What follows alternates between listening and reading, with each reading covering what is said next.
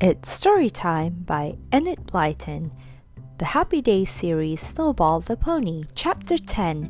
Snowball uses his brains. Every week, Willie rode on Snowball's back to the village to fetch the papers for his father. There were 5 weekly papers, 3 for his father and 2 for his mother. Snowball soon knew when Friday came. He didn't wait for Willie to come and fetch him. He opened the gate with his nose and trotted down to the garden door of the house. He knew Willie would come rushing out in a minute or two. "Hello, Snowball," Willie would shout. "Always on time, aren't you? Come on, we'll go and get the papers. I've got the money." But one day, when Snowball went down to the garden door and waited patiently, no Willie came. Snowball stamped his feet and neighed. That meant, "Willie, come along, you are late." But still, no Willie came. Then the daily help shouted from the kitchen, "My, there's Snowball waiting for Willie to fetch the papers as usual. He doesn't know Willie's in bed with a cold." Snowball pricked up his ears. What? Willie in bed? Oh, that was why he hadn't seen him all day then. Poor Willie. Snowball trotted off. He stood in the lane thinking. He knew the way to the village. He knew the paper shop. Why shouldn't he go by himself? The woman at the shop would know what he had come for.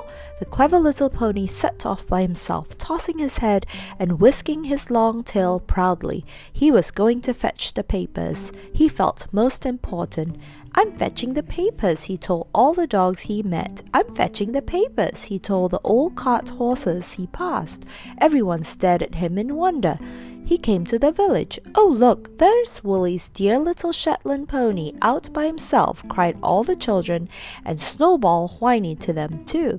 "I'm fetching the papers." He came to the paper shop. There was a bell pull that hung outside the door. Snowball would have gone into the shop if the door had been opened, but it wasn't. He had often seen Willie pull the bell, so he reached up to it with his mouth, took hold of the rope and dragged it down. Ring ting ting, the bell jangled loudly. Then Snowball knocked with his hoof on the ground. Knock, knock, knock, just as he did when Willie was on his back, waiting to get the papers. The shopwoman opened the door and looked out, expecting to see Willie, but only Snowball was there, and she stared in surprise. "Why, where's Willie?" she said. "Have you come without him?" Snowball saw some papers hanging up in a rack just inside the shop. He tried to get them with his mouth. The woman laughed. No, not those. Those aren't the right ones. Have you come for the papers all by yourself?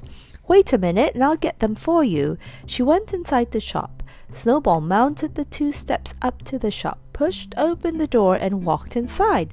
The woman laughed again as she wrapped up the 5 papers in brown paper and string. "I never knew such a pony, never, coming for the papers on the right day and walking into my shop after ringing the bell and all.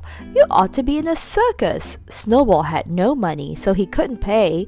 He took the roll of papers in his mouth and stamped out of the shop. He galloped all the way back to the farm.